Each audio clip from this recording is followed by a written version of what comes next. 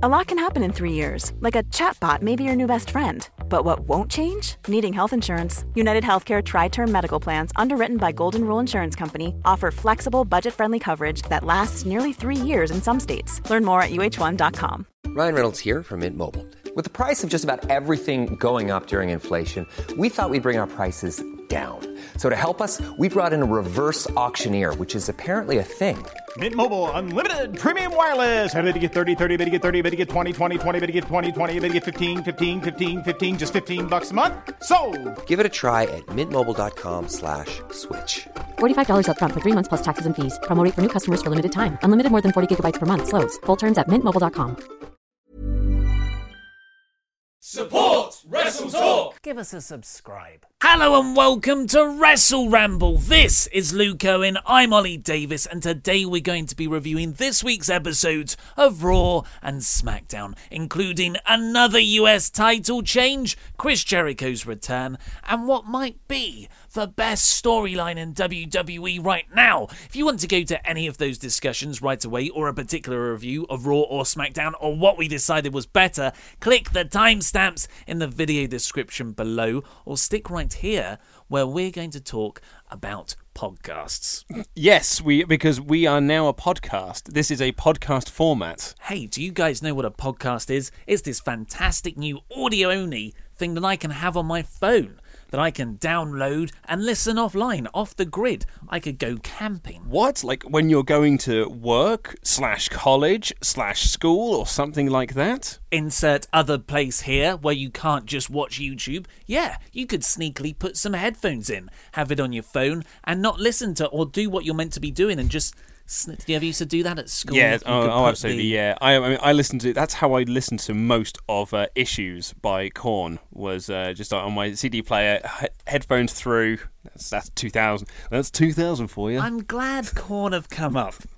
You don't hear that every day. You don't, do you? Well, because after me and my lady partner had a bit of a binge of that particular style of music from the noughties on Friday evening, because of course Chester Bennington sadly passed away, R.I.P. of Linkin Park fame, and we were like, because I wasn't a Linkin Park guy, I just thought they did good music, but I wasn't into them, whereas my lady partner had the albums. So it was like, let's listen to a few. And then, oh no, what's this in the suggested videos? Is that Creed My Sacrifice? Oh, don't know, that song's the awful. song that was used in the promo package for SummerSlam 2000. My lady partner didn't care about that, but I explained how good that pay-per-view was anyway. And we watched that video where do you remember this video? My memory of Creed My Sacrifice is that you say it was used for the promo package for SummerSlam 2000. It was used in a lot of video packages, especially when someone died or was leaving. It was My Sacrifice. Because it's a great song. It's not a great song. That was that song is actually quite important to me, because that's when I first realised the world doesn't work the way I want it to. Because we were in the UK, that was an American song. It was a rare instance of where I heard a song before most of my contemporaries or people I went to school with. I was like, well, when this song is released over here, it's so good. It's obviously going to go to the top of the UK charts. You know, because I hadn't quite separated what I thought was good for what the mainstream thinks is good. And my sister said, "You're an idiot. That's not going to happen." And your sister is someone who knows, as someone who obsessed over the charts. And I was like, well, no, it's going to happen. 3 months later, when it was finally released, I was waiting for it. Didn't even feature in the top 40. Of course it didn't. The song's awful. I remember going down to like the last two, and I thought, I don't think it's going to be in there, because the song that was number one last week is probably going to now be number one because it hasn't featured yet. Yeah. And I just that was a real I am out of step with most of mainstream culture. I didn't like that song. Although I was, the summer of 1999, heavily soundtracked by Linkin Park's Hybrid Theory. My friends and I, 13 years old, used to listen to that and play video games. Mm-hmm. That summer was soundtracked by Linkin Park, Rob Zombie, because he'd released Hellbilly Deluxe the previous year, CKY's Volume 1. Of course, who went on to become Jackass. They did indeed, yes. I think because Jackass came out in 99 as well, and Bam Margera had just released their first. I think he'd done it in 98. But I picked up the album in 99. So it's those were the three big albums of that summer. Oh, what a great summer it was as well. Yeah, well, A lot of Smash Brothers on the N64. oh yeah, go around a friend's house. I was always Kirby, so I was always kind of floating away from everyone. Wait for it. Big attack. Well, Float away again. A few years later, when Smash Brothers Melee came out, my friends and I, we used to we'd unlocked all the characters, so then we would just go around to his house, put on some tunes. By that point, we'd got onto some more albums. I'd gone off Linkin Park by that point, but Rob Zombie was still heavily featured, as was CKY. Queens of the Stone Age were heavily played. Pantera, Slayer was on there as well. And then you would just take your little coin where you select and you move it into the blank spaces, because if you pressed A, it's randomly selected a character.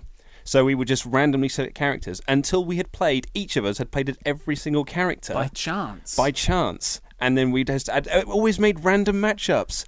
Oh, what a summer that was. We used to leave school, because I was in year 11. No, I was in sixth form by that point. So I was allowed to leave school whenever I wanted. So we were like, well, we've got IT later on this afternoon, but we could just go round to Graham's house now and we could just put some tunes on and play Smash Brothers. Isn't spare time wonderful? It really was. Where does that go? It's why I didn't do that well in my A-levels. Yeah, so Korn, of course. But weird that you sound like you went a bit harder than I did. Yeah, you went down the Slayer Pantera route. Well, yeah, I mean, I was Alien Ant Farm. Oh, Alien Pant Farm. Okay, Alien Pant Farm is what we used to call them. I used to love Fear Factory, and we used to call them Fat Factory just because it was a funny way. Funny, yeah. Exactly. Megadeth, we used to call them Mega Dave because Dave Mustaine was the lead singer, so Mega Dave was a funnier name to call them. Classic gangs. Classic teenage years. But Korn, that was my jam in the mid '90s. Korn's first album in particular was my jam. I made the mistake of buying a Korn album as a kid, which was a big thing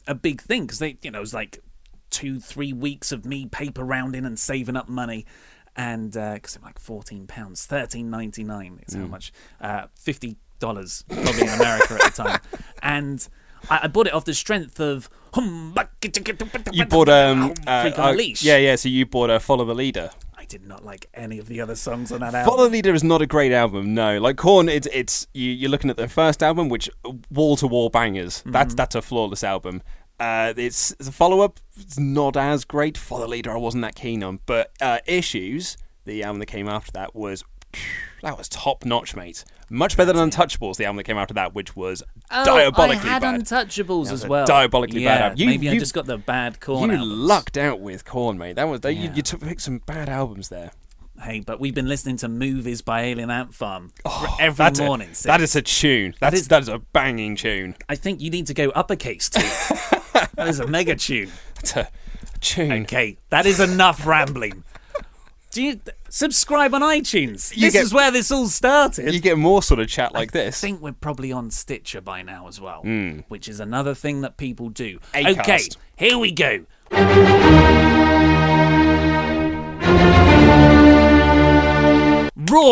Raw started off with Kurt coming out. I like the way how he came out and did the Greek chorus thing of just telling us everything that happened last week. Mm-hmm. Which usually is, I don't like, but I can see why they do it. But we just had the promo package saying exactly what Kurt said. Yes. So that was a bit repetitive. Yeah. But he was like, with all that, and there was a bad finish to the match of last week's main event. So the person facing Brock Lesnar at SummerSlam is Braun. Yeah. I want his Titantron to start with the time he came back with the ambulance. In fact, I want him to enter every time with an ambulance backing into the arena. But I also miss... And then he just does the arms up. But I also miss proper Titantrons. Oh, tell me about it. With like videos and showing clips of them doing cool moves and stuff or doing poses. I've been banging on about this forever. Yeah. Like how the video itself was incorporated into the entrance. Taz's everything. Bloop, yeah. bloop, Jericho's. Jericho's. The pinball thing. Yeah. Break the one. DX with the crossfader of the crowd. Gave people epilepsy. Yeah, when Undertaker was the first American Badass, and you effectively had the entirety of Limp Bizkit's Rolling play out without the Ben Stiller intro in the car. Man. There's another one. Do you remember? No more noughties music. Do you remember when he came back as American Badass and he had Rolling as his entrance music, and it was on the SmackDown game, and the big thing was like he comes down to the ring on the motorbike in the game. I was like, oh, that's cool. And then one of the joke entrances that you could program to your custom character was they came down on a moped. Hilarious. Nice. I'm going to move your mic somewhere because it is popping a little bit. Oh, sorry, I do apologise. I'm not touching you. Yep, I'm touching that's the fine. mics. It's fine. So yeah, where were we? Braun came out, and then he did the usual. Samoa Joe came out next. I thought Joe's promo was the best of the bunch. Mm-hmm. He's a scary man. He certainly is. And then Roman came out. You were impressed by Roman, you said. With the shut up line, I was a bit bored by I thought him. shut up just really made me laugh. It came out afterwards because like Roman's initial promo wasn't great because I don't know why. I'm going to move my microphone again because I feel like I'm breathing a bit too much into it. But Heavy breathing.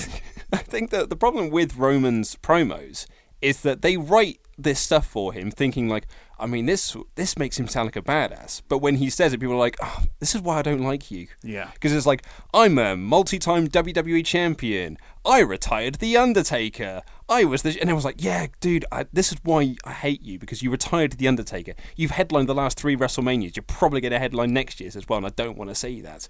But... when they announced the 4-way and then everyone was leaving but Braun was still like mouthing off, I just really laughed when Roman just went, dude, shut up, and then socked him in the face. It just came across to me as annoying, but I could see how it could go either way. I'm glad you enjoyed it. I did. But then, yeah, you had this epic brawl. What a brawl it was! Which was a good brawl. I mean, do we know the condition of that poor security lad that Braun threw into the into row Z?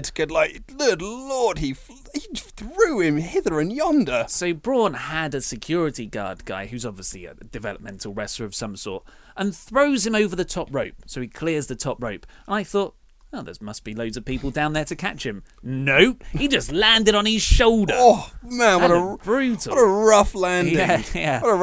It's bumps like that as well that really they kind of downplay them when wrestlers do take bumps onto the ramp. So on Battleground, when they did like the double clothesline spots, JVL was like, my God, man, that's steel concrete. And I'm like, well, it's an LED board, so it probably doesn't hurt as much as you say it does. It's not bamboo. It's not going to hurt that bad. But when like that dude landed hard, I was like, oof, that's that was a hell of a bump to take. Yeah, and just another excellent spot given to Braun. They building him so well. Yeah.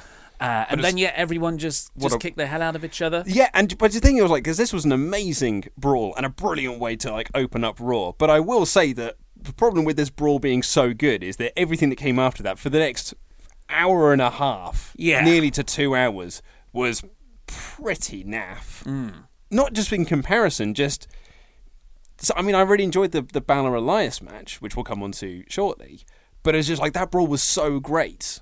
I just kind of wish it didn't open the show.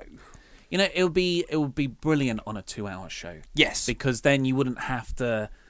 You'd only have a little bit of a dip before you got back into the main event storylines. Whereas this, you've essentially got an hour of filler for every Raw. Whereas Cruiserweights, it's a bit of Nia Jax versus Emma. It's all these backstage bits. It's Enzo and Cass doing what they did on the pay-per-view a couple of weeks ago. So that's another downside of the 3-hour format. But we won't hark on about that. So yeah, it is Samoa Joe versus Brock Lesnar versus Roman Reigns versus Braun Strowman. Fatal 4-way for SummerSlam's main event. That should be a very fun match. A very physical match that will be. Yeah, that's such a heavyweight clash. Isn't it just? Like that is a mean guy match. Guy match. They did an episode. That's a stipulation. It should in be. A mean guy match. They did on ECW, the WWE ECW. I think it was like a Halloween special. They did the Monster Mash Battle Royal. Where like they essentially like we're going to get the heaviest dudes all in one match doing a battle royal. So it was like Kane, Big Daddy V, the Great Khali, and someone else who I'm forgetting. And it was meant to be like, this is the Big Show. It might have been the Big Show, yeah. But like it's the super duper heavyweights doing a big mean guy match, but it was pretty naff. However, this is a super duper heavyweight mean guy match that I'm like, oh, yes, please. Salivating at the thought. Because they're all pretty athletic. Braun, like, these are big guys who are very physically capable of doing kip-ups. Like, we've seen Braun Strowman do a kip-up, albeit assisted with pulling up his arm. Samoa Joe can leap up and do an Uranagi? No, an Enziguri. Enziguri. Iravu. I feel like Vic Reeves in Shooting Stars whenever I say something like that. Yeah, Uranagi. He does do the Uranagi. That's like the... the slam down. The slam down, yeah. Bray does it as well. Yeah, it's weird. Like, Roman Reigns is the smallest guy in that match. That's a big mean guy match. That's a big mean guy match. Can't wait for it. But like you said, things did... it wasn't bad. It was just... because it was average... the averageness stuck out more because of that good opening. Here's the thing, like, you recorded your Raw review on a Tuesday, as you normally do, and I came into the studio, and the first thing you more or less said to me when you sat down was like, I think I gave Raw the wrong rating. Yeah. Well, I'll come on to that at the end, because that's actually a good way to explain how I rate stuff. Yeah. Because, so the next match was Elias Samson beating Finn Balor in a no disqualification match after the stray guitar shot last week on Balor. Absolutely. They went a long time. They went 20 minutes. Yeah, and the thing is, like, this match was really good, but it was coming off that really hot brawl. So, I don't feel like they had to work very hard to kind of like to match up to what had just come previously. But I enjoyed it, but I really like Finn Balor, and I've turned a corner on Elias Samson like no end. Also, I discovered while doing covering you for the Raw reviews, things like that, when you were away, that it's Samson, not Sampson. Yeah, Samson. I've called him Samson ever since he debuted. Yeah. Even when I was doing NXT reviews for Flicker and Myth back in the day, I think I was calling him Samson then. No one called you out on it. No one called me out on it. Making fun behind your back, I'm afraid. It's like when I first discovered that Bailey was spelt different to how I thought it was spelled. Oh, you thought it was a Bailey, yeah. Yeah, so it did go long. But like you said, I really enjoy watching Finn Balor wrestle. He's like that Cesaro. I don't mind who he wrestles. I just want to watch him do it when he's not concussed. I think he goes down a bit when he's concussed. He can still wrestle a pretty good match. I mean, let's not forget like SummerSlam last year when he like popped out his shoulder very early on in the match, and then he still worked a hell of a match against Rollins. And you don't realise how bad that injury is until he was telling the story in the 24 documentary they did, when he's at the top of the ramp and the cameraman shouts to him, "You need to lift the title up," and he literally goes, "I can't." Did you ever hear the story? It was like I think it was Sami Zayn was backstage, and Zayn was like, "Oh my God, Balor's a genius." When he didn't raise the title, because that was the night the Universal title was unveiled, and it got so much heat from the crowd. Everyone was booing the design. And it's because he did eventually, looks like red flesh. Because he eventually did lift it up. And Balor tells the story is that as I did it, my arm just went crunch, crunch, crunch, crunch, crunch, crunch, crunch, crunch. Yeah. Oh. But Zayn backstage was like, "Oh, he's a genius. He's not lifting it, so he doesn't take away. He doesn't want the heat to go to the belt. It was a bit That's of it. Real smart. Was a heat magnet. Yeah, but Balor was like, nope, just couldn't physically put it up over my head. So Bray Wyatt appeared out of nowhere, of course, perfectly legal in a no DQ match. It's a good way to have not definitive, it's a definitive winner within the confines of the rules of the match. Interference is fine. So Elias Samson looks good. Finn Balor can transition onto his next feud with Bray. Yeah, this is the kind of booking I like. And this elevates Finn back up now, because while it was really good to get kind of Samson kind of up to that upper mid-card level, this puts Balor higher again, because Bray's just coming off his wins against Seth Rollins, who was, it's a former long WWE champion and United States champion, things like that. So now it feels like these are two like very upper echelon, an upper echelon feud for him now after Samson. It's a shame they can't come up with a better model of feud for Balor than just... Wyatt than just... I'm going to appear on the Titantron in your matches now. Yeah. I'm going to prove you're a phony. That's what we've got for the next 4 weeks. That's what we've got to look forward to the next 4 weeks. Okay. Do you want to hear a theory that I have? Oh. This is very out there. But Bray Wyatt... Oh, my God. The microphone's down. Bray Wyatt put out a tweet, I think it was last night, and it was just like, the best way to obey is to disobey. And it was a picture of the old Wyatt family, him, Luke, Eric, Braun, the good old family album. And everyone's like, oh my God, he's teasing a Wyatt family reunion. Now, that doesn't really work with where everyone is in the story. Of course, Braun's gone on to bigger things. But Luke and Eric haven't been doing anything on SmackDown at the moment. Unless they've been attacking Breezango. Unless it's been the Breezango thing. But maybe they're doing that because they're back under Bray's spell over at SummerSlam. Over at SmackDown. So the Wyatt family is now cross brands. Excellent, love that. Yeah. And if he's feuding with Balor, who is associated with Balor that recently has been working as a babyface team? Galanderson. Too sweet. And what's the next pay-per-view? SummerSlam. It's a dual brand pay-per-view. Yeah. Could you have a Wyatt family versus Balor Club feud? If it's working towards that, I would be so down for that, especially because I was going to come on to the tag team situation. So I think that'd be a really good way to get Gil Anderson, not so much away from the tag titles, but just put them into a different tag title or a tag feud, rather. Yeah. I think that'd be really awesome for SummerSlam. So that's how. If that would be what I would like to happen. Maybe they've got something better in store. I don't want to see just a Bray Balor, the usual Bray feud thing going on, because then if you have the multi-man, the tag match, the 6-man tag match at SummerSlam, then you can build the feud through that, and you can actually build up to a Wyatt versus Balor singles feud as the blow-off, rather than the first thing you do. Next up, we had Big Cass beating Enzo Amore. This felt like it went on forever. Yeah, and it's just the same. I think it was relatively short. I think it was like a 3-minute squash match. But because we've seen this for about 5 weeks now, Enzo coming out, cutting an impassioned promo, getting beaten by Big Cass, and then Big Show comes out and also gets beaten by Big Cass. I think that's where the tediousness comes I was a bit tired from it. I have turned a corner on his entrance music, though. Oh, yeah? So that's at least one positive I could do. I did hate it. Dave Meltzer noted on Wrestling Observer Radio, something I thought was interesting as well, is that whether Cass can actually draw heat away from Enzo. So Meltzer's theory is that people are booing him at the moment because he's beating up Enzo, who's a very popular babyface, and they don't like Cass because he broke up the team. But what happens when Cass moves on to another feud away from Enzo? Is he still going to have that same heat? Yeah, because I guess Enzo can fight Cass through proxy, through Big Show. So Enzo can be in Big Show's corner at SummerSlam. Enzo would preferably be very injured. That would get him out of why he can't fight. Yeah, but then, like, after that, where does Cass go? Can he still draw the heat? Hopefully he would have built up enough in that feud. Hopefully. Emma has been with the company 5 years as of last Monday, I believe. Has it really been 5 years? She posted and she was like, great way to celebrate my 5-year anniversary, sitting backstage at Raw because she wasn't featured. And she was obviously okay. That was approved, that tweet, because this week it's sort of built into her going up to Kurt Angle saying, I want a match. This should be about this lady. And as well it should. And Kurt booked her in a match against Nia Jax as punishment because Emma was like, well, maybe I might start dating Jason Jordan. Maybe that's a way to get ahead round here.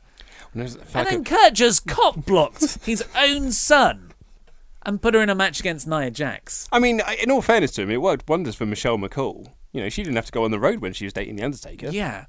I mean, if I was Jason Jordan, I would be furious with my newfound part. It's like, you have no right to play the overprotective father right now. You didn't even know me until the other month.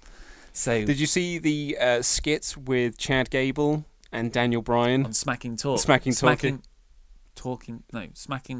Yeah, Smacking Talk. Yeah, you were right the first time. You made me question it. Yeah. Yeah, because he sent out a tweet joking that he was the father of Chad Gable, and then they did like a reveal on their tout exclusive Smacking Talk.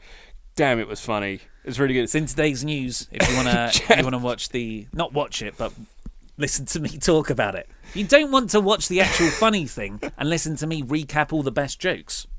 That's what better place than the Wrestle Talk News? Absolutely, I touched your hand there. Yeah. So one notable thing about this, apart from poor Emma, is Nia Jax's awesome new finisher. Well, is this a new finisher? I hope so. I hope it is as well, because remember that was that period when she first debuted, she was doing a different finish every single week, because it just felt like she can't do any of these safely. And I would like to think, because this poor old Emma, she looked like she was absolutely crushed. It was wonderful. It was absolutely brilliant. I like it when wrestling moves look real. Yeah, absolutely. Yeah, so it's what do you call it? A somersault senton. Yeah, it was a senton, basically. Yeah, somersault someone senton, said it was a leg drop. It definitely wasn't a leg drop. No. If it was, she overshot massively because she landed fully on Emma on just her back. I think it looked great. I would love to see. What was her old finisher? She used to do the running leg drop. She was doing the Samoan drop for a bit. I think she did a TKO for a while.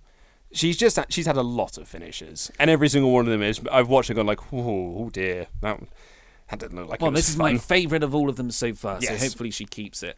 Next up, we had, because this was the first show in forever that didn't have a cruiserweight match. Oh god, it didn't, did it? This was a cruiserweight segment, but there was no 5-minute match. Yeah. I tell you, first the purple ring tape, And now the actual matches themselves. Man alive. Neville's just going to slowly fade like the Back to the Future photos.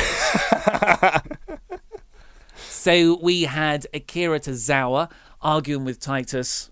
Brand. Oh, worldwide. There we go. I think we should make that a thing. That was Titus. Good. Worldwide. Yeah. And they've got this dissension thing going on, which I thought was started off very poorly last week because it was like this mega beatdown angle in a 3-minute match. It's not as vicious. You haven't got enough time to tell that story, so it didn't come off well. However, this follow-up, if you ignore how it started, was very well played out. Titus Worldwide was trying to convince Akira I can't not. believe you gave me that bit. YouTube doesn't like me enough as it is. Now you've given me the annoying bit. I'm getting you over. I'm giving you something. I'm working with the young guys. So Titus doesn't want Akira to wrestle because he's genuinely concerned about his client. Akira, fighting spirit of the Japanese, he wants to go out and fight. So both guys, you can see where they're coming from, which is nice. Akira goes out there.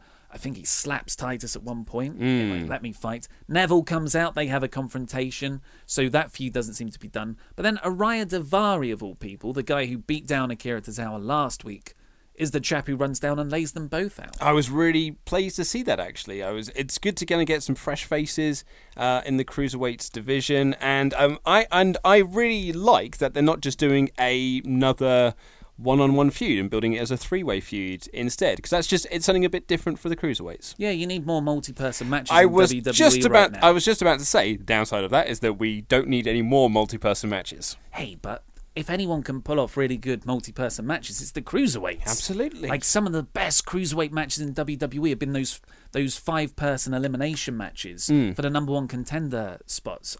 Featuring Austin Aries. One of them was featuring Austin Aries. I preferred the previous one. I think it was the one before Fastlane that Jack Gallagher won. Yes, that was really good, yeah. Sorry. He did the Mary Poppins spot off the top, yeah. That was such a good match. So, and I really wish that... I'm going to be beating a drum that's been beaten well hard by this point, to use a terrible turn of phrase. Just use the cruiserweights better. Like, the best thing about the cruiserweights, and the way that WCW used to use them, was that they would open the show and they would do some big, high-flying, exciting stuff, and the crowd would be like, oh, wow, yeah, now we're pumped up. And then it's brilliant, because then you just, like, they're, in theory, then hot for the rest of the night, as opposed to, I don't know, cutting a 20-minute promo. WWE, it's easy. Just use cruiserweights better. That's all I'm asking. That's what Luke's saying. I mean, people keep saying in the comment section, like, you guys need to be commentating on SmackDown or, like, on the writing team. Man, if I was on the writing team, that'd be the first thing I'd have said, like, hey, Vince, I don't know if you've thought about this. Have you thought about using the cruiserweights better? Hey, kid, you got a point here. Hey, pal. This kid's got moxie.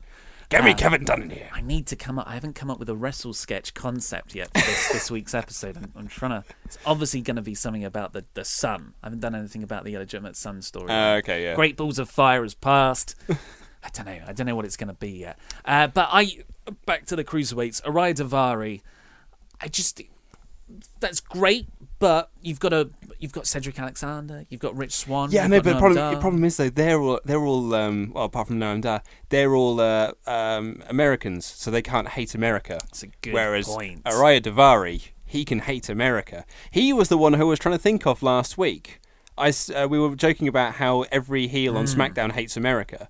Kevin Owens, Rusev, and Jinder. And I said, there was one on Raw as well, but I couldn't think who it was. It was Davari, because he's cutting promos about how his Olympians are better than American ones. And of course, Neville is from Middle Earth. Next up, we have Bayley. Bless him. Next up, we have Bayley beating Sasha Banks. My girl Bayley. In a cracking match. I really enjoyed this. Of course it would be. I mean, these two work very, very well together. They're both excellent. And my girl won. There were two backstage segments this week that had fantastic lines. We'll come on to the best one later in the main event. But here, Sasha Banks was so preoccupied with beating Alexa Bliss because of what Bliss had said earlier. She's like, I can't wait to just get my hands on Bliss at SummerSlam and beat her up and win the title. And Bayley's standing right next to her. They're friends. And Bayley just goes, you've got to beat me first. Mm-hmm. And that was a nice story. And then the actual match itself, they were quite hesitant. They were having a respectful match. And then I think Sasha did a wicked arm twist into the turnbuckle on Bayley, and Bayley just came up, looked at her, and then they started trading fists real hard. That was nice. Good match. And it was a good match overall. Told a good story within the action of the match, which is what I like in wrestling. don't like Sasha's frog splash, though. Oh, God, look. I mean, I compared it to CM Punk's diving elbow as a tribute to Randy Savage. This is an awful tribute to Eddie Guerrero. That is an ugly-looking frog splash, considering as well that Kevin Owens does one on SmackDown and does it so much better. Yeah, it was... Also, it just landed right on her knees. Yeah. It's not even... It's like, I'm just going to do a weak old lady crunch in midair. Just worry about her knees, man. Anything. Worry about her knees. But Bayley rolled that through. I'm not sure how you... It's not like she took the momentum and rolled it through. But it's a bit because it's like Sasha landed and then Bayley just turned. But like, Bayley, you took all the impact there. Have you never seen that before? Rob Van Dam got pinned in TNA from hitting his frog splash. He hit the frog splash. Can you remember, like, RVD hits it and then, like, sells it a little bit?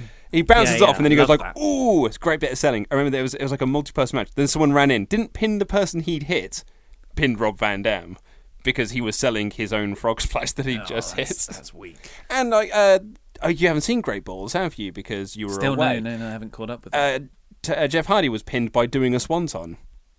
He did a swanton on either Sheamus or Cesaro, and then either Sheamus or Cesaro rolled him up afterwards and pinned him. That's no good. No, it's not. I love the way Rob Van Dam, even if he won, he'd still, with his arm raised, he'd still be selling the core from the frog splash. During my 2001 rewatches that I've been doing, so the Invasion is full on now. They've just had the Invasion pay-per-view because I've been a little bit behind on watching them, so I'm kind of getting back into it now. RVD is being featured every single week on Raw in the opening match as well, defending his hardcore title, and the amount they're putting him over. Like, even Jim Ross, who's there being like, I hate the Alliance, I think the Alliance are stupid, I think WCW sucks. He's like, I think this Rob Van Dam kid's got a lot of talent. I wish he was over here in the WWE where the cool kids are. Well, he's so undeniably good. Some people just don't really work as heels. So, it's nice that they were smart enough to recognise that. Absolutely, yeah. Speaking of some people, maybe they just don't fit the babyface mould. Sasha Banks, I think this is the second time recently that she's lost. And the way Banks was there afterwards when Bayley pinned her, she didn't get angry. She was just sitting there like, I can see that playing into a heel turn, hopefully at SummerSlam. Yes. Banks on Bayley. I agree. It's got to come. It's been coming since WrestleMania, so it's about time. She's so much better as a heel than she is a babyface. Yeah, the boss. Oh, you're a boss. Yeah, that's a heel gimmick, what you've got right now. That's $1 million also like the Ted DiBiase gimmick. If you're going to do a Banks Bayley feud, Banks being the heel is so much better against Bayley. It's going to work really well. Jason Jordan beat Kurt Hawkins. Now, Kurt Angle, in his promo earlier in the night, the backstage one he did when he was talking about how great his son is, when Emma came out to him, said like, I'm going to give Jason Jordan his first Raw match, and it's going to be putting him against some real competition. That competition is Kurt Hawkins. And I was like, I mean, I guess that's what Kurt Hawkins' role is to be a job guy and try and like help get guys over. But if I'm the GM and I want to give my son some real competition, I'm not putting him against Kurt Hawkins, whose gimmick is I lose. Yeah, I'm the star maker. I lose to people and then they're more famous. I am the star maker.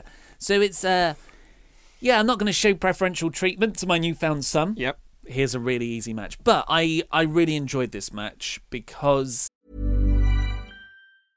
Hey, I'm Ryan Reynolds. At Mint Mobile, we like to do the opposite of what Big Wireless does. They charge you a lot, we charge you a little. So naturally, when they announced they'd be raising their prices due to inflation, we decided to deflate our prices due to not hating you. That's right. We're cutting the price of Mint Unlimited from $30 a month to just $15 a month. Give it a try at mintmobile.com/switch. $45 up front for 3 months plus taxes and fees. Promo rate for new customers for limited time. Unlimited more than 40 gigabytes per month. Slows full terms at mintmobile.com. Ever catch yourself eating the same flavorless dinner 3 days in a row? Dreaming of something better? Well, HelloFresh is your guilt-free dream come true, baby. It's me, Keke Palmer. Let's wake up those taste buds with hot, juicy pecan-crusted chicken or garlic butter shrimp scampi. Hello Fresh. Stop dreaming of all the delicious possibilities and dig in at HelloFresh.com. Let's get this dinner party started. One size fits all seems like a good idea for clothes until you try them on. Same goes for healthcare. That's why United Healthcare offers flexible, budget-friendly coverage for medical, vision, dental, and more. Learn more at UH1.com. Quality sleep is essential. That's why the Sleep Number Smart Bed is designed for your ever-evolving sleep needs. Need a bed that's firmer or softer on either side? Helps you sleep at a comfortable temperature? Sleep Number Smart Beds let you individualize your comfort so you sleep better together. J.D. Power ranks Sleep Number number 1 in customer satisfaction with mattresses purchased in-store. And now, save 50% on the Sleep Number Limited Edition Smart Bed for a limited time. For J.D. Power 2023 award information, visit jdpower.com/awards. Only at a Sleep Number store or sleepnumber.com. Jordan wrestled not like the rest of the roster. He really had that amateur wrestling style working through the match. And I just like seeing that. I love it when Kurt Angle does it. I agree, and I just hope that he is talented enough, which I think he is, because he's a super talented wrestler, and I think he's going to be really good. But I just hope that he's got enough charisma and moxie about him that he can overcome this hindrance of an Angle. Yeah, it'd be no interesting pun intended. To see. Kurt was. That was I a liked good how pun they as well. they cut to backstage and Kurt's watching Properly on a TV as well, because that he was brings face onto it. It brings so much more. It's a whole new dynamic to the match. You've got someone watching, and you've got their emotions as well playing into the match itself. It does heighten it when it's done correctly, and I thought this was a good example of that. And like you said, he was pretty much front on. That's how you watch a telly, people in WWE. Which is a theme that continued throughout the night, because Sheamus and Cesaro were also backstage scouting competition in the tag division. Love that they were wearing their sunglasses as well. Yeah.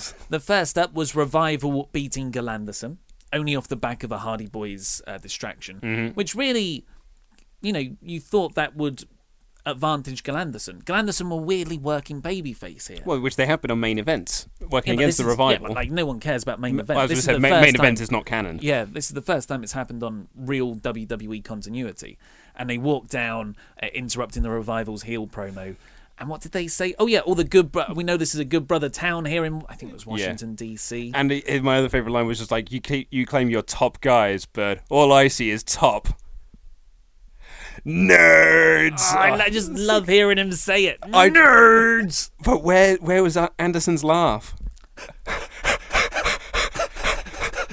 I need more of that in my life. It's so good. They could be a really good comedy kind of babyface, kind of heel tag team. At the same time, like they're comedy goofy acts because they call people nerds, and you got Anderson going like... But they're also badasses in the ring, and and that's what the problem is. You like comedy, funny don't make money, but if you can be a badass at the same time, then it works fine. The Rock was a classic example of that. Rock was funny, but in the ring, the comedy stopped and the badassery began. See, I see Edge and Christian, a little bit of Edge and Christian in their act. Absolutely, I would love for them to really get a push, because when they first debuted last year, they were pretty much just killers. They didn't have a comedic slang to it, and it was all about being mean and making green. But now I think they've got it now. If they can, if WWE can just bring that through more and develop it. But what's going to happen if they do the club and then Balor comes in? Is he going to start calling people nerds? I think you're a nerd, you. Well, that's the point of having a faction round Balor, so he doesn't talk. So this match, so Revival beat Galanderson when the Hardy Boys came out, and Galanderson were a little bit distracted, so Revival rolled them up. But Hardys are feuding with Revival. I don't mind. I like everyone hating each other, so that's not too bad. And then in the main event, Shimaro was still watching, and at first I thought, God, are they giving like the Miz Taraj, Bo Dallas and Curtis Axel a push potentially for the tag team titles?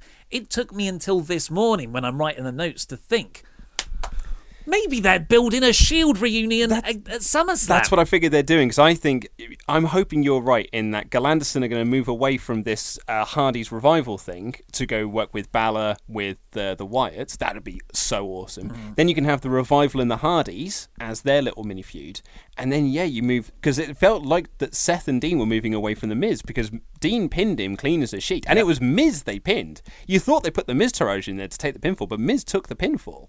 3 guys as well. Yeah, absolutely. So you can move them on, and you could because what I picture now, and this is kind of like, this is fantasy booking, not fantasy booking warfare. We're not at war with each other here.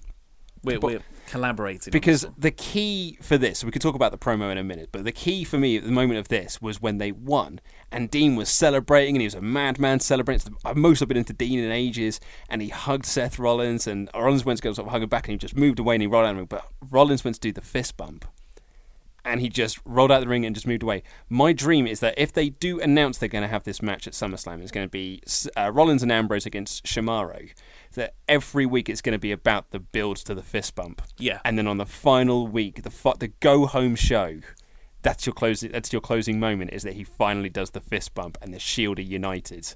And now they're a united force going against Shamaro. God, that'd be great. That'd be nice. What a moment that will be. What a lovely gesture as well. Yeah. Just it all boils down to that simple act. It's not complicated. Hey, WWE, just do it better. Just use the cruiserweights better. So let's talk about that promo. Okay, well, this backstage segment. I think this is the best storyline in WWE right now. Who'd have thought, like 3 weeks ago, that Dean Ambrose would be involved in the best storyline in WWE right now? Just needed to get, well, he's still with Miz, but you know what I mean. Yeah. So it's Seth Rollins and Dean are backstage in the locker room, and Seth's going like, I think we need to prepare more. We need a strategy. We're two guys. We're going up against three. I'm the architect. Yeah, I'm the architect. We've got three guys to worry about. Dean looks at him and says, you've got three guys to worry about. I've got four. In reference to Seth betraying him all those years ago, it's still fresh in Dean's mind, as it would be. And Seth has only just recently, since WrestleMania, it's only a couple of months ago, really, that he started being the fully repentant, I'm sorry. He only properly apologised for turning on the Shield like a month or two ago. Yeah, absolutely. So Dean is totally understandable. And it's I love it when you can see all sides, like everyone's motivations. I can empathise with the good guy. I can empathise with the bad guy. But overall, morality-wise, the good guy should win. It's the same here, where I can totally see why Dean doesn't want to just immediately make up with Seth. Yeah. And Seth is playing it perfectly. He's like, I'm here when you need me. I know I did wrong. But I want to prove myself. Yeah. And show that we can be friends again. Yeah, I'm not going to rush it. I'm just going to stand here, and this is my penance. Spoilers, it's the end of Glow. Oh, yeah, a little bit. Yeah. So and it's been told so acutely. It's a very uncharacteristically subtle storyline. The WWE are doing it right now. They're pacing it perfectly. Mm-hmm. I just hope they continue that on through to SummerSlam. As do I. That'd be great. Chris Jericho returned. Who saw that coming? No one, apparently. Yeah, that wasn't even in any rumours. No. I didn't see. Usually you get, oh, look who I just saw in the airport. Or Yeah. look who I just saw drive into the arena. None of that. None of that. And we came into the studio this morning to talk about Smacky D, as we often do on a Wednesday. And we were talking about this supposed botched finish at Battleground between Owens and Styles. That Owens wasn't supposed to win, and there's a miscommunication, and that's why Owens won, which is why the finish seemed a bit weird. But I felt that as soon as Jericho came out, I was like, oh, that's why Owens won. Because you need Owens as champion to set up the Jericho surprise return. Yeah, maybe was the Jericho deal to come back only happened on Sunday. Yeah. Yeah, maybe that's what I figured, something like that. It's very confusing. Yeah, so what happened? Owens comes out, he says, I'm going to start up the Open Challenge next week. What a got heel. some good heat from the crowd. AJ came out and said, I want my rematch. Owens like, no, you're not. And then, Jericho's music hit. Yeah. Break the walls down. Owens sold it so well. Owens was the MVP of this whole show. His facial reactions, and in the main event as well, was absolutely awesome. He sold Jericho's return brilliantly. I loved it. Yeah.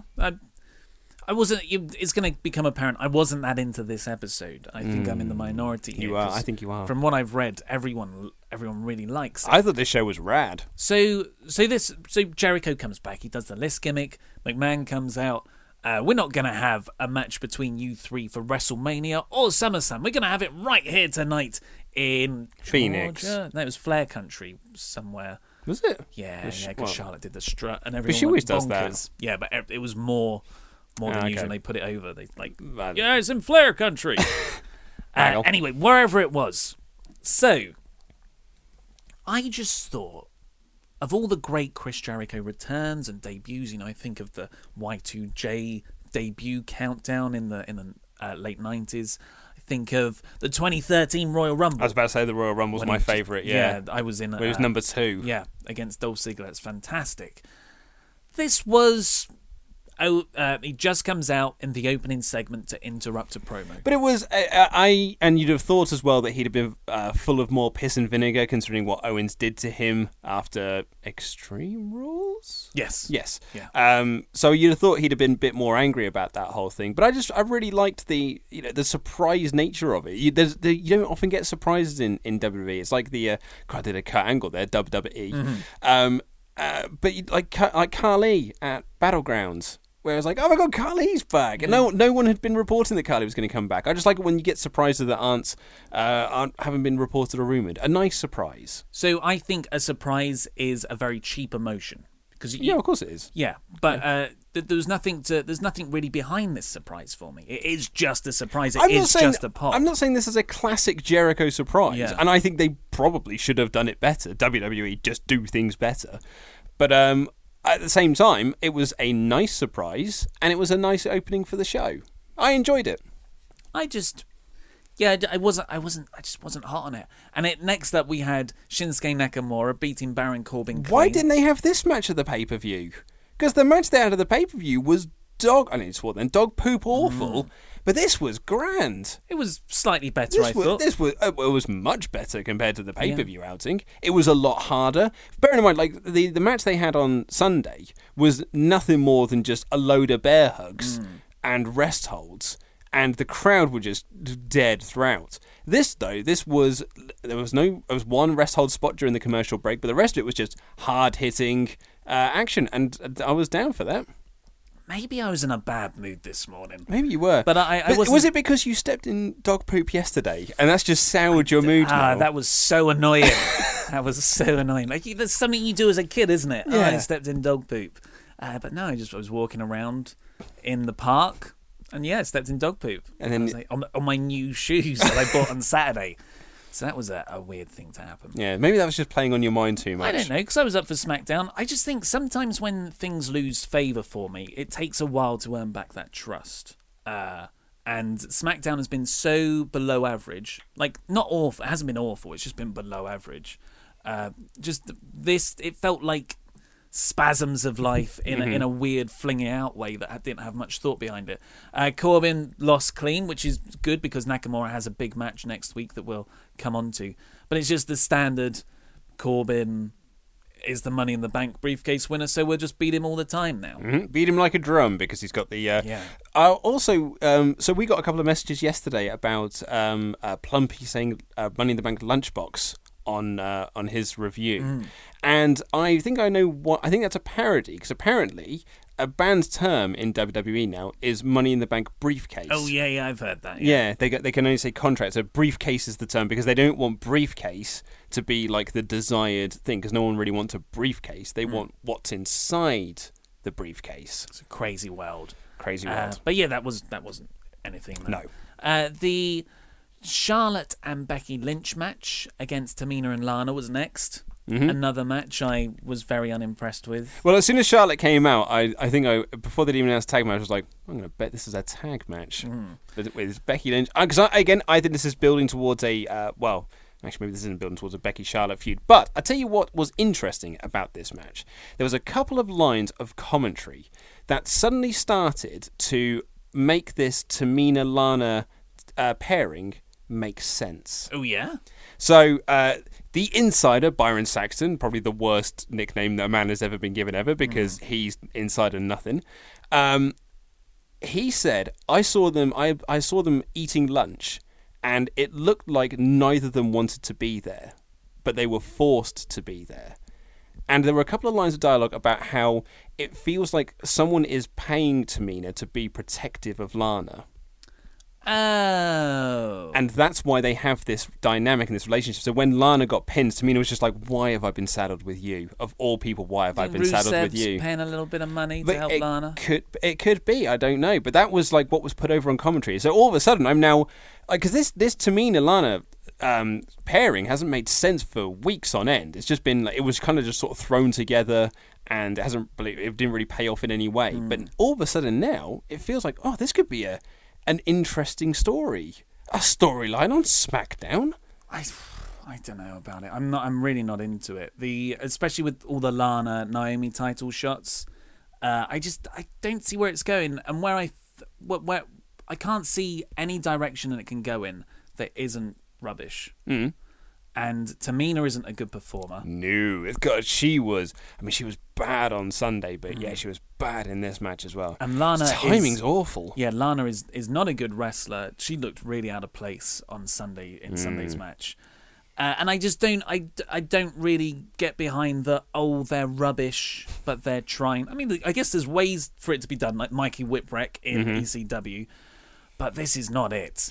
Can I ask a bigger talking point about this match? Yeah. What is this thing that Charlotte and Becky do? Oh, this tea thing. The tea thing, yeah. What is that? I think it's a reference to something.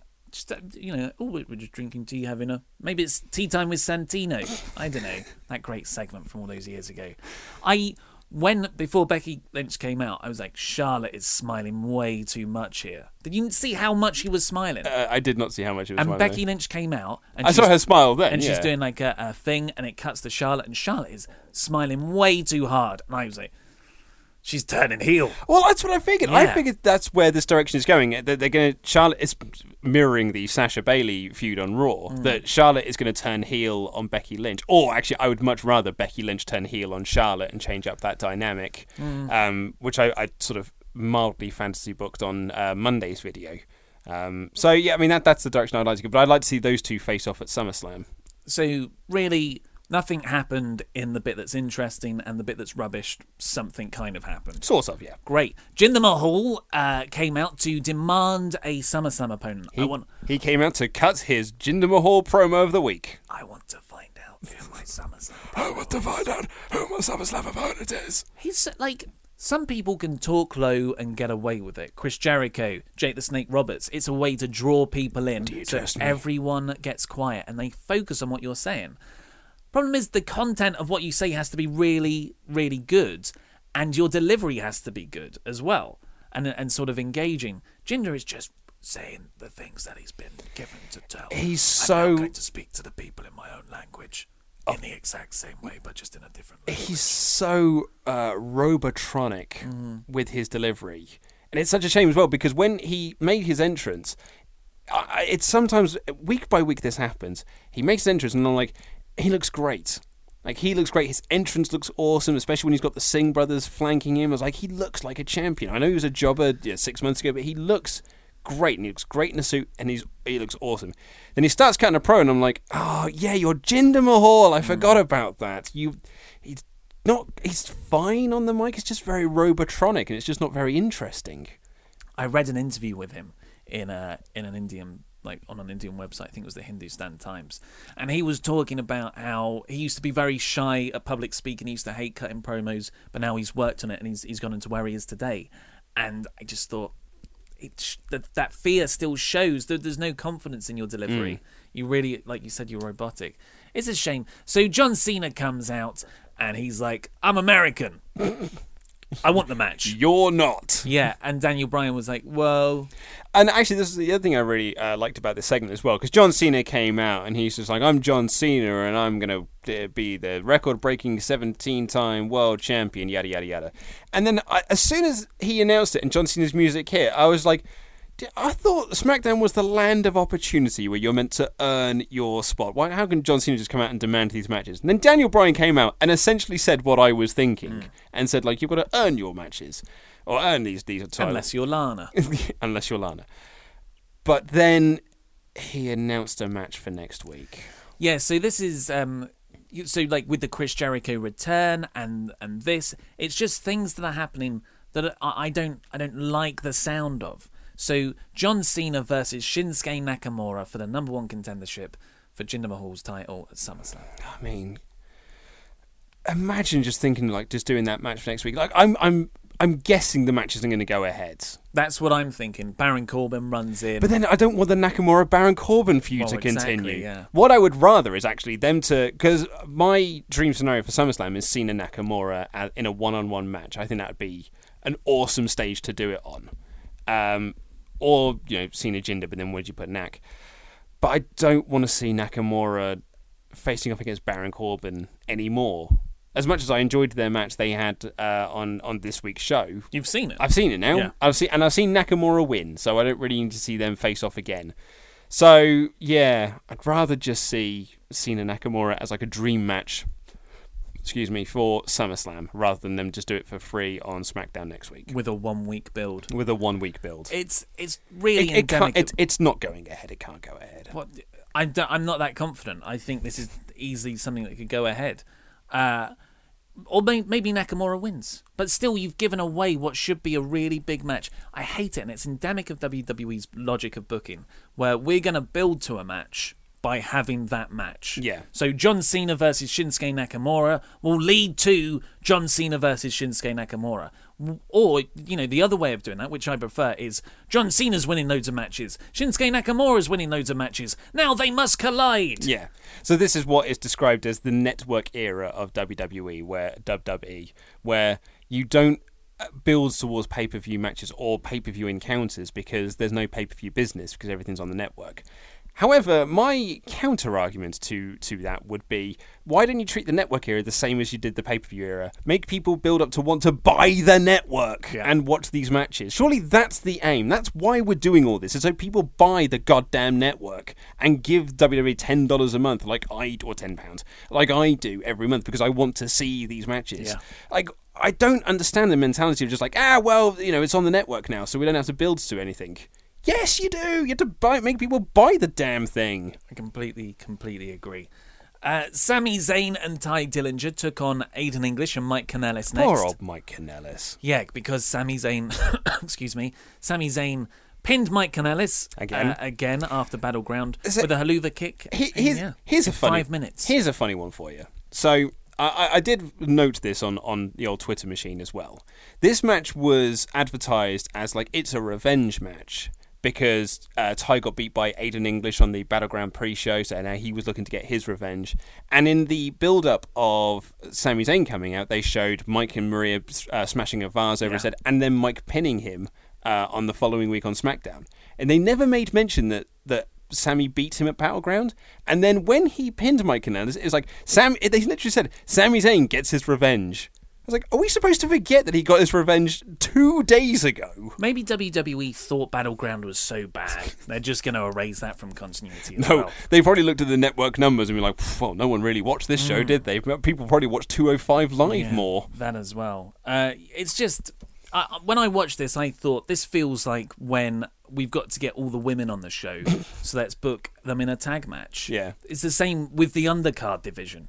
And Sami Zayn and Ty are down there. So, Ty, fine, but Sami Zayn could be so much more. Mike Kanellis should not be this low down 3 weeks into his in-ring career. And this is going to WWE career. This is going to kill him dead as well. This Sami feud, if it continues the way it's going, then Mike Kanellis will be nothing but a joke, and then he'll never get any higher than he currently is, and he'll just end up as the Luke Harpers and the Eric Rowans of this world, and barely on TV. Exactly. Which is a shame. So what's the point of bringing him in? What's the point of bringing him in? And his tights are so great. And his music! And his music's awesome. And he's got a good act. That is it's a limiting act, but it's solid act. Solid act. I touched your hand again. So they could do, I don't know. Yeah. New Day, they were going to come out for their tag team title celebration. We got the, don't you dare be sour. But then the mic cut out. It sounded like it dropped to the floor. And it's the Usos beating up the New Day backstage. They're thrown into the arena on the top of the entrance ramp. What, did you see the way they threw Kofi into the LED board? Holy camole! He went right into the edge of it. It was terrifying. This was good. That was I like this bit. But then, with many of the things on here on this episode of SmackDown, I just thought we're getting more matches between, which I like this feud, but I can't see the next 4 weeks to SummerSlam being anything but Jay versus Kofi. Well, okay. Woods versus Jimmy. As long as they don't just... Because here's the thing as well. What made me laugh about the New Day Usos match at Battleground was they're like, this feud has been really hot and it's been really heated. Here's that segment they did 3 weeks ago. And you're like, that was the culmination of their feud, and then you kind of treaded water until you got to the pay-per-view. What I hope is that they learn from that. That's a lot to ask. But they don't just do what you said then, just do Woods versus Jimmy, Kofi versus Jay, and then just keep sort of doing various different variations of that until you get to SummerSlam. I'd like to see them do more angles, more storyline, more stuff like this. Yeah, and hopefully a ladder match at SummerSlam. I want to see those two teams go at it there. I do like the feud. I don't think they're going to book the build nicely, so I'm not excited about it. And then the main event was a very good main event between AJ Styles, Chris Jericho, and Kevin Owens. Your thoughts on this match? Great match. Really enjoyed it. Really, really great main event. I thought it was a better main event than what Raw did. So this is Grumpy Ollie coming out again. It is Grumpy Ollie. It was a good match. I enjoyed it.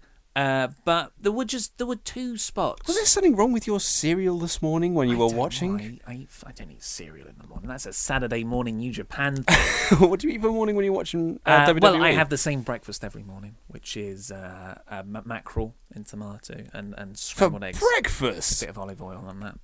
Fish for breakfast is a common thing. Is it? Yes, but the sugar industry has told you that cereal's okay. Well, I have Weetabix. There you go. Is there sugar in Weetabix? I'm pretty sure there's probably a lot of sugar and stuff in there. Yeah, there might be. I have it with raisins. And soy milk. Sometimes cashew milk if I'm feeling fruity. Oh, or not fruity, feeling legoomy.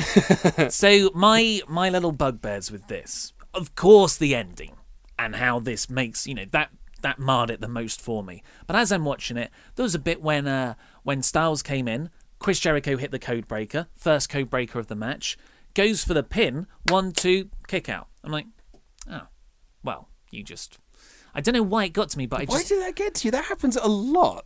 Code breaker, that's his finisher.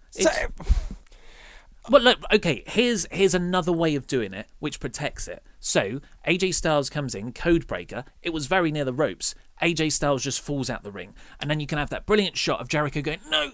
Mm-hmm, yeah. Like, I'm just going to go for the pin. Why not make that? You've got more drama, and you protect that finisher. Then, the actual finish of the match, Kevin Owens pop-up powerbomb, Jericho kicks out at 2, for no other reason than let's get a little bit of a pop. And then Owens climbs up to the top, frog splash, and that's what finishes off Jericho. Why not have the frog splash kick out at 2, then the pop-up powerbomb? That puts up the pop-up powerbomb over more because there's a lot of time that passes between that move being hit and the actual pin being made because of the scuffle between Styles and Owens.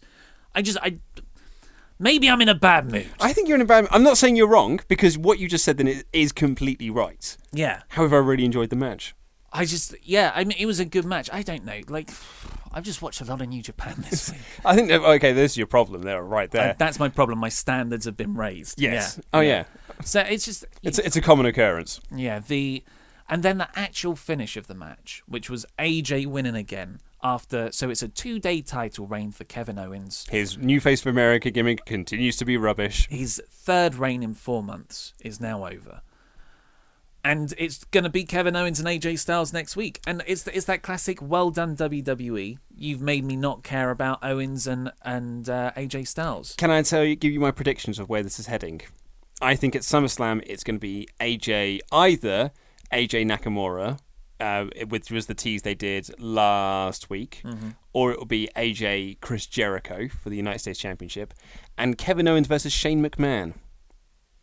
Because Owens had a backstage segment with Shane where he was like, I don't like you, you don't like me, I don't think you should put me in this match. It's ridiculous for me to put me in this match where I could lose my title. And then after the match, after he lost, he said, this isn't fair. You winning is not fair. Shane McMahon putting me in this match is not fair. I wonder if they're going to do the fantasy booking you and I did for AJ versus Shane, but actually now do it with with Shane and Kevin Owens. Because I can't see that happening at SummerSlam. I can see it happening at SummerSlam. SummerSlam's your big, like one of your big marquees, your big four. If anything, it's the third biggest event of the year after WrestleMania and the Royal Rumble. So you want to be getting your key players on that, and one of your big talents you've got there, one of your big names to put on the poster is Shane McMahon. You've got to give Shane his featured match. He better do a helicopter spot.